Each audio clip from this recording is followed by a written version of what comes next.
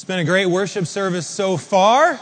It's great to have everyone here together on Sunday morning. Let's open our Bibles to Daniel chapter 3. Daniel chapter 3.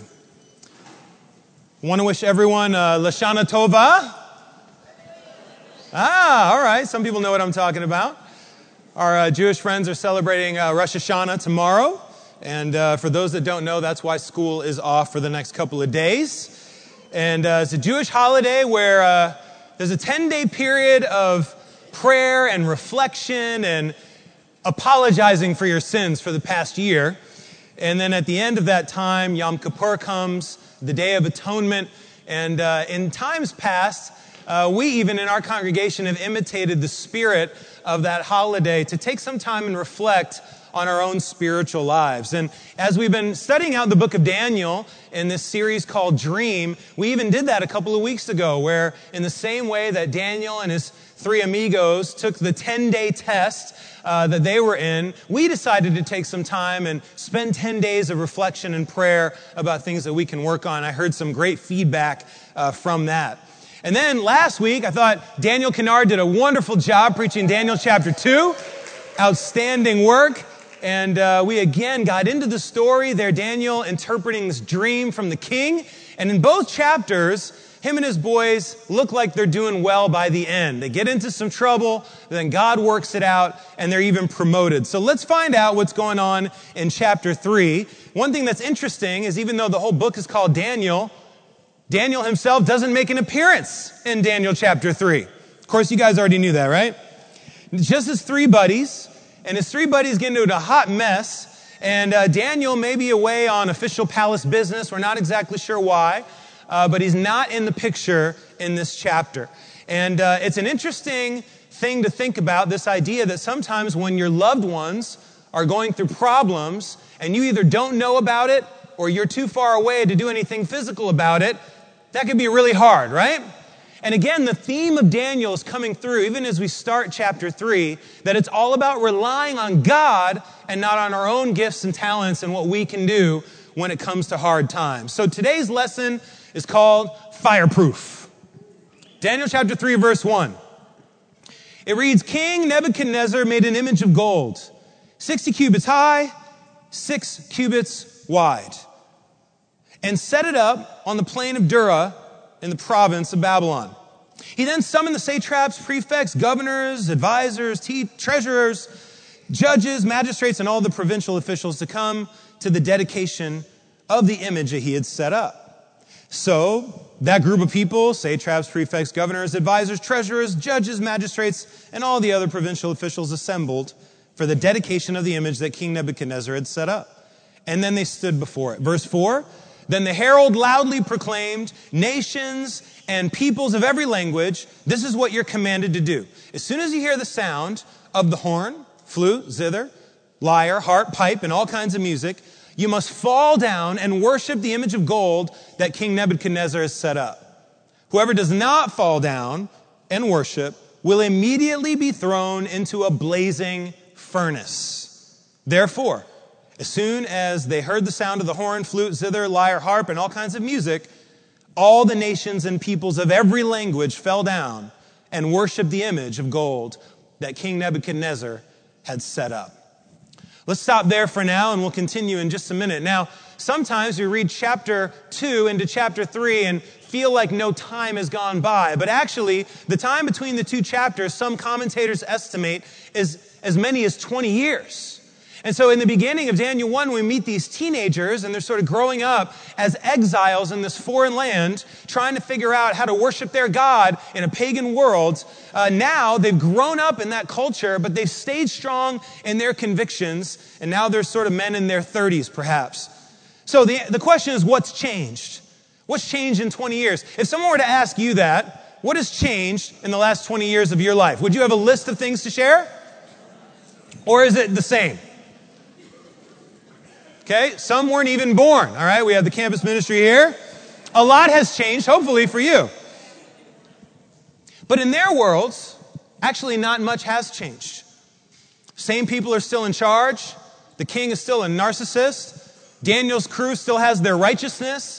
And the conflict goes on. So let's talk a little bit about what's going on in the context. There's the statue, this totem pole-esque looking monstrosity, about 90 feet tall. That's what the cubit action was, and about 9 feet wide. And it wasn't uncommon for leaders to erect these kinds of statues in their own honor, whether it was for themselves, an image of themselves, or for a god that they worship. In fact, the great Sphinx of Egypt, which was, erected 2,500 years ago, was 70 feet high and 240 feet long. Now, this particular statue was interesting. It was laden in gold. This huge thing. Probably on the inside was wood and then overlaid in gold. And you ask yourself, well, why? Why did Nebuchadnezzar decide to do this thing? And you can say, well, he's selfish. You already said he's a narcissist. Well, don't forget what happened in the last chapter. He had a dream, right? And Daniel interpreted the dream and said, the dream that you had of this big statue is broken down like the empires of the future. Starting with you, Babylon at the head, which was made of gold, and then it went through all of the Assyrians, the Romans, all the way through the history of what would happen as we now look back. This incredible prophecy.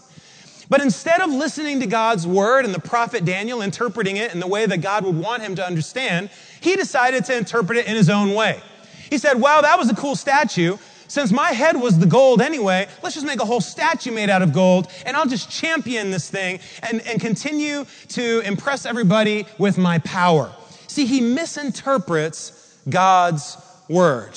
You might say that he had itching ears. Itching ears. He wanted to hear what he wanted to hear. There's a great scripture in 1 Timothy chapter 4, verse 3. That says, to suit their own desires, they will gather around them a great number of teachers to say what their itching ears want to hear. You see, sometimes we could be in a sermon, we could be reading the Bible, and instead of hearing what God is trying to tell us, we approach the text with our own personal agenda. And we start to read into the scriptures what we would like to hear out of them. That's what's called itching ears. I remember many years ago, I was part of a campus ministry in Los Angeles. And there was a day when a lot of the brothers were going to fast. They weren't going to eat any food for a day. They were going to drink water, and they were going to spend that time praying and focusing on different things in the upcoming year. And I remember that one of the guys in the campus ministry had been reading the Bible and said, well, fasting means not eating food. So that doesn't mean that I can't use my blender to blend up some food and then drink it. So he went to McDonald's and put multiple cheeseburgers in his blender and made a smoothie and drank it so that he could continue his fast and not eat any food. See, sometimes we read into the scriptures what we want to hear out of them. There are some pretty serious scriptures in the Bible, some pretty hefty expectations for people that want to follow Jesus and be his disciple. There's a scripture in 1 Corinthians 7 that says, if you burn with passion, if you are feeling the desire to have a mate, then, you should get married.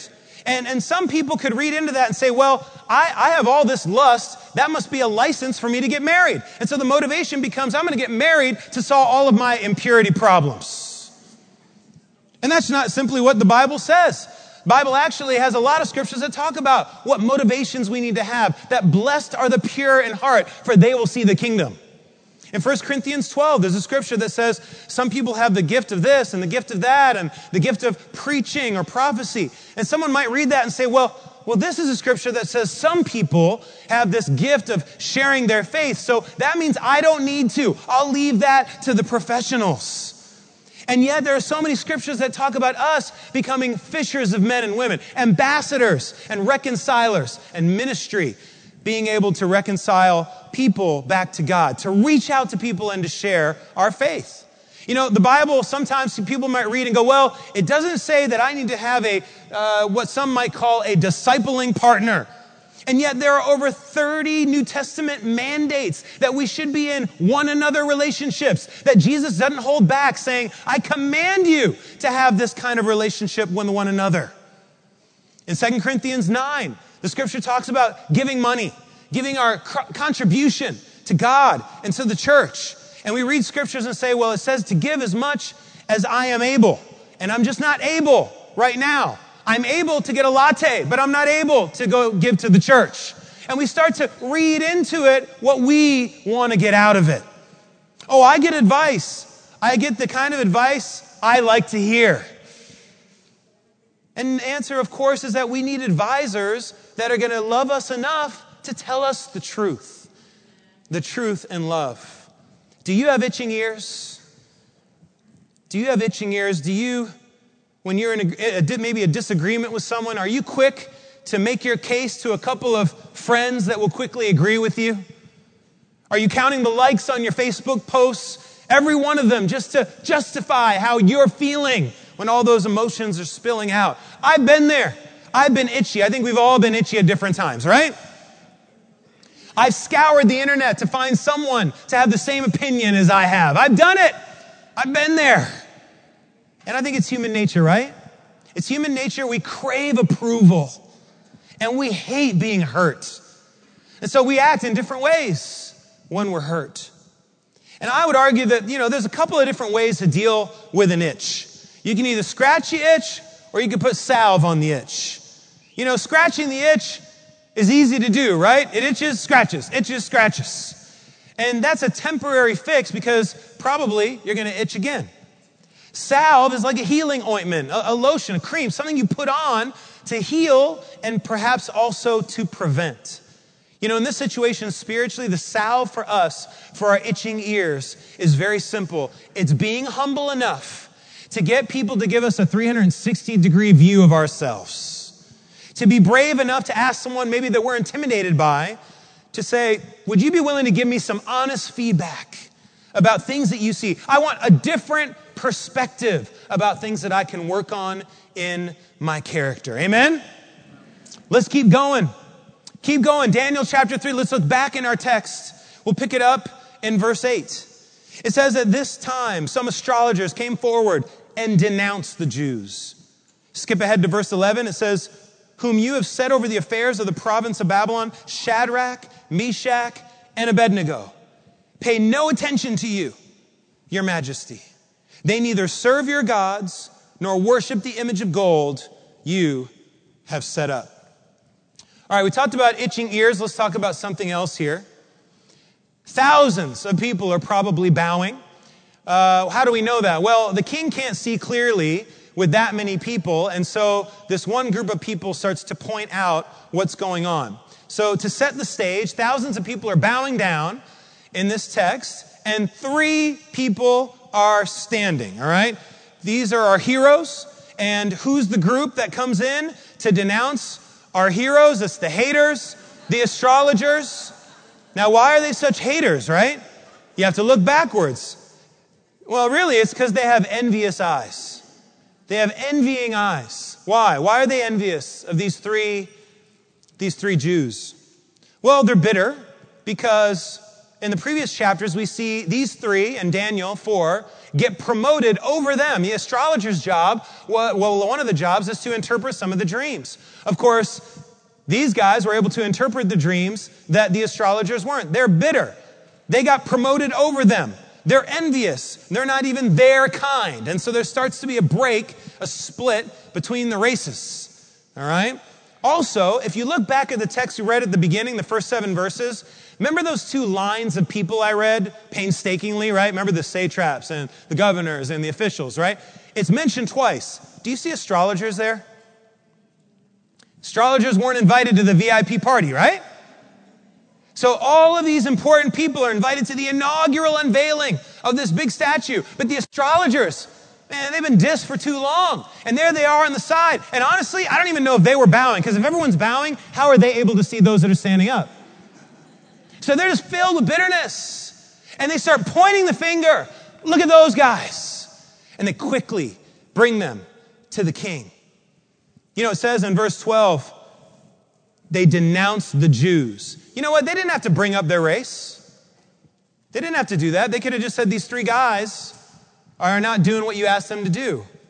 But when people start calling people out by their appearance or by their race or by their ethnicity, there's some stuff underneath. The racism starts to be exposed here. in the astrologers from Babylon. And the actual Aramaic that you translate from denounce the Jews, there in verse 12, literally translates to, they ate the pieces of. In other words, they chewed them out. They were so disgusted, so filled with envy and bitterness that they were just breathing out poisonous venom. They're filled with envy. In Proverbs chapter 14 and verse 30, it talks about envy. It says, a heart at peace gives life to the body, but envy rots the bones. Envy rots the bones. You know, bitter envy, it's that poison that you drink thinking it will kill your enemy.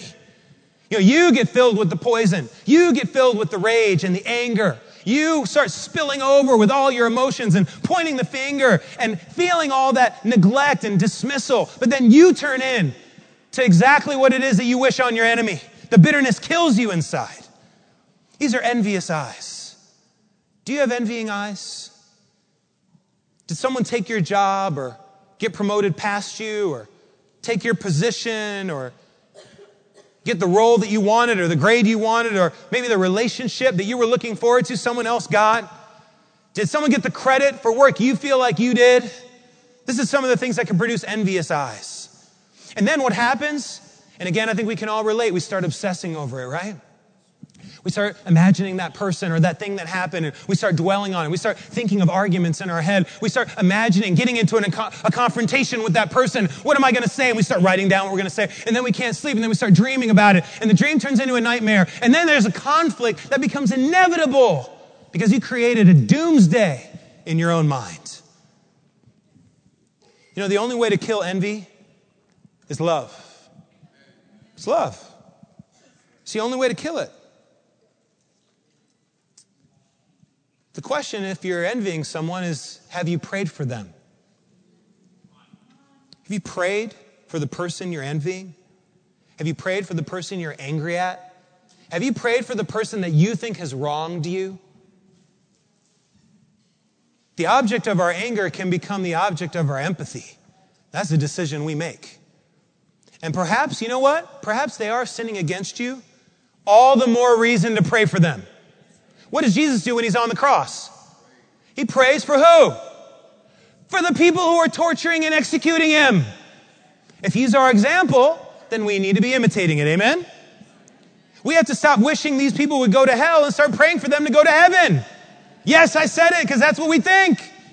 Man, I pray God smites them, that they get struck by lightning, that something bad happens, and then they'll really know because they'll face the God of justice. We start wishing all this bad on them. In the process, that's the poison we're drinking. Pray for their motivations. Pray for them to be held accountable. Pray for the truth to come out and for God to help them and us to repent. Amen? Itching ears and envying eyes. Now let's move on. Let's go back to the text. Verse 12. You with me? Man, this is just full of good stuff right here. Not enough time. Amen. We're moving. Verse 12. Here's where they get caught. And what I want to address here in the next 4 verses, 12, 13, 14, 15, just look on with me. But what happens is, once they get caught and brought up to the king, there's these opportunities that they have to break their conviction and sort of blend back in to the culture. Okay, you with me? You understand what I'm saying? Look at it. So in verse 12, they're caught. They make the decision, I'm not going to bow down to the idol. They get caught, they get pointed out. Okay, that's verse 12. Then verse 13, they get brought before the king, and it's a great chance to break on their conviction right here, sort of on their way up to the throne. Like, you know, Abednego goes, wait, there's a misunderstanding. I just have a really tall torso. So it looked like I was standing, but I was really bowing, right? You could sort of go back on your convictions and try to convince the people bringing you up there that it was a big mistake. Don't you know me? I've worked for you for 20 years. Like, I wouldn't do that, right? Meshach has bad knees. He was standing because he had bad knees. I don't know. So another chance to make the excuse and break conviction. They're caught, then they're brought, and then they get face to face and they fight. They get fought by the king, and he says, is it true that I hear that you guys were standing? Is it true that you defy me? Yet another opportunity. Here's the king asking them, and they could say, nope, sorry, you got it wrong. Remember these astrologers? You promoted us over them, right? They don't really understand. So they got it wrong again. Or we were just messing around trying to see if you saw us, right? We get caught in these situations sometimes and we excuse ourselves out of our convictions, but they don't do that. And then in verse 15, he gives them another chance to squat. I just think in rhyme. They got caught, they get brought, they fought, and then they squat. All right, so in verse 15, the king says, now, I'm giving you another chance. Do you remember what the command was? If you don't bow, what happens? Burned. Here, all of these opportunities have come up for these three special VIPs. And yet, they're getting another one from the king himself. All right, listen, from now on, when you hear the band play, you need to bow. You know, sometimes we get ready for a spiritual fight and we survive the first round. And sometimes we can be convinced that there's only one round of the spiritual fight when there's so many more waiting, right? Do you know what I'm saying? But you think, man, I'm in the clear. But Satan is not a one-punch fighter. He's coming back. There's a scripture that says sometimes you clear out the demons. He comes back with 7 of his friends. He's not going to relent. He's not going to stop just because you got one victory. He's coming back again and again and again. But some of us get really surprised, right? We have a great spiritual victory. Yeah, I did it. Man, I said no to that temptation, itching ears, you know. I said no to that impurity. I said no when I was tempted with that thing. And then we're surprised when we get another temptation. We say things like, when it rains, it pours. Oh my God, I can't believe it. Hasn't that happened enough times, though, for us to go, yeah, I'm used to this. I'm going to get attacked, not just once, maybe 7 times. You know, there's a period in my life a couple of years ago where a series of unfortunate events happened around the same time. And I got stung in the eye by a bee. And then I broke my finger, cracked it in a couple places. Then my wife went to the hospital. I got lice. I won't show you a picture of that. And then I got rushed, to the quarantine room in the hospital because the doctor said I had meningitis, the kind that kills you. And it turned out to be pneumonia. Yay! All right, but it was just all this stuff going down and scary stuff. And why is this happening? And when is this Lemony Snicket's Job episode going to end and my life go back to normal? You ever feel like that? Like, when is my life going to go back to normal? Things are so hard right now. There's so many challenges in my life. And it started to convict me because I realized perhaps I have idolized normal. And, I think God just had enough of me idolizing my very comfortable normal life. Because what is a normal life? Yeah, think about that in your mind. When you say it, normal, I just want normal. Well, if we start to buy into the fantasy that normal means pain-free, problem-free, conflict-free, and no struggles and problems and issues that you're going to have to resolve, then Satan's already won. Because you put all your security into that fantasy world that everything is normal, and then only one thing has to happen to break the chain in your faith and your security, and we're lost. We're lost. All we have to do is go into the Job effect and we're out for the count because we have put our security in the normal, which is gone. Honestly, I think the abnormal is normal, especially in New York City, right? Never a day alike. Always something new and different and challenging. It depends on our perspective. And these 3 Hebrew amigos say it better than I can. In verse 17, let's read together. I put it on the screen here. It says, if we are thrown into the blazing furnace, this is their response. This is their answer to what the king is saying to them. If we are thrown into the blazing furnace, the God we serve is able to deliver us from it. And he will deliver us from your majesty's hand. But even if he does not, we want you to know, your majesty, that we will not serve your gods or worship the image of gold that you set up. It's one of the greatest statements of faith in all of Scripture. God could rescue us, but it's not necessarily true that he would rescue us. And our faith is unconditional, regardless of what circumstances may come. It's kind of like God's love. It's not about the circumstance. It's unconditional. Because we can start saying, oh, well, I'll have faith as long as you keep me safe. No, that doesn't make any sense. Can you imagine God saying, I'll love you as long as you never sin against me? Is that a fair trade? Okay, great. So I'll have faith in you as long as you keep me safe. And then, okay, you love me as long as I don't sin against you. Wait a minute. That's going to happen in like 2 minutes. So I'm in trouble if I set up that issue, right? See, that's not the way it works. There's a great commentator, Stephen Miller, I've been reading lately on Daniel, and he says this. Does God have all the power? Yes. Is God able to deliver believers from all problems and trials? Yes. But does God deliver believers from all trials? No. God may allow trials to come in lives of his people to build character or for a number of other reasons. And he references Romans 5. The purpose for trials may not always be understood, but God simply asks that his children trust him, even when it's not easy. As Job, who endured incredible suffering, exclaimed, though he slay me, yet will I hope in him. Although God does not guarantee that his followers will never suffer or experience death, he does promise always to be with them. In times of trial, the believer's attitude should be that of these young men. And was the Lord with our three heroes in their hour of desperate need? Yeah, absolutely, right? Check it out in verse 25. Scroll down with me. Verse 25, Daniel chapter 3. He said, look, the king's a little surprised.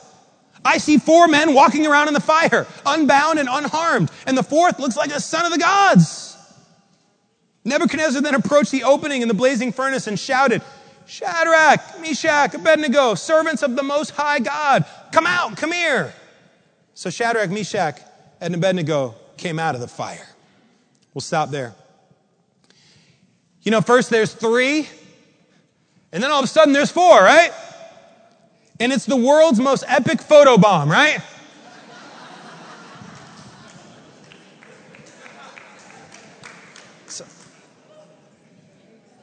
And some say, well, it's an angel. It's the angel Gabriel. But a lot of people say, no, this is God himself in the flesh. This is a pre-type of Jesus himself, allowing himself to come down in the body to give comfort to these 3 guys in their greatest hour of need. I think it's one of the best pictures of Christianity anyone could think of. There's you, your faith is in the flames, you're with your siblings in the Lord, and Jesus is right there with you, helping you to get through the hottest fires of your life. And I believe that's what changes hearts. It's the miracle of our faith. You know, the king, he sees a situation and he's blown away, right? Yes, he's blown away because they don't burn. And yes, he's blown away because Jesus makes a cameo. But look what he says in the middle of verse 28. Go there with me. Verse 28. It says, they trusted in him. This is what the king says when all is said and done. They trusted in him and defied mine, the king's command, and were willing to give up their lives rather than serve or worship any god except their own. What is he making note of more than the other miracles that he witnesses? Well, he's saying what sticks out is their faith. That faith doesn't burn. That they were fireproof, whether they died or not. You know, if we believe in a God that created the macro and the micro of the universe, the quarks and the black holes and the galaxies and the intricacies of anatomy, the life and breath of creatures on this earth, heartbeats and tendons and neurosynapses firing in our minds, custom designed spider's web and snowflakes and every red blood cell and white blood cell, then isn't he also the God that can be with you in the fire? If you believe that God made the universe, can't you also believe that we can tap into that power right here, right now? According to your faith, it will be done. He can be there with you. He can answer your prayer. Can he help you pass a class? Isn't that tiny for God? Isn't that really? Pass a class? Ask me something harder. And you know what I mean. He can get you through the worst fires.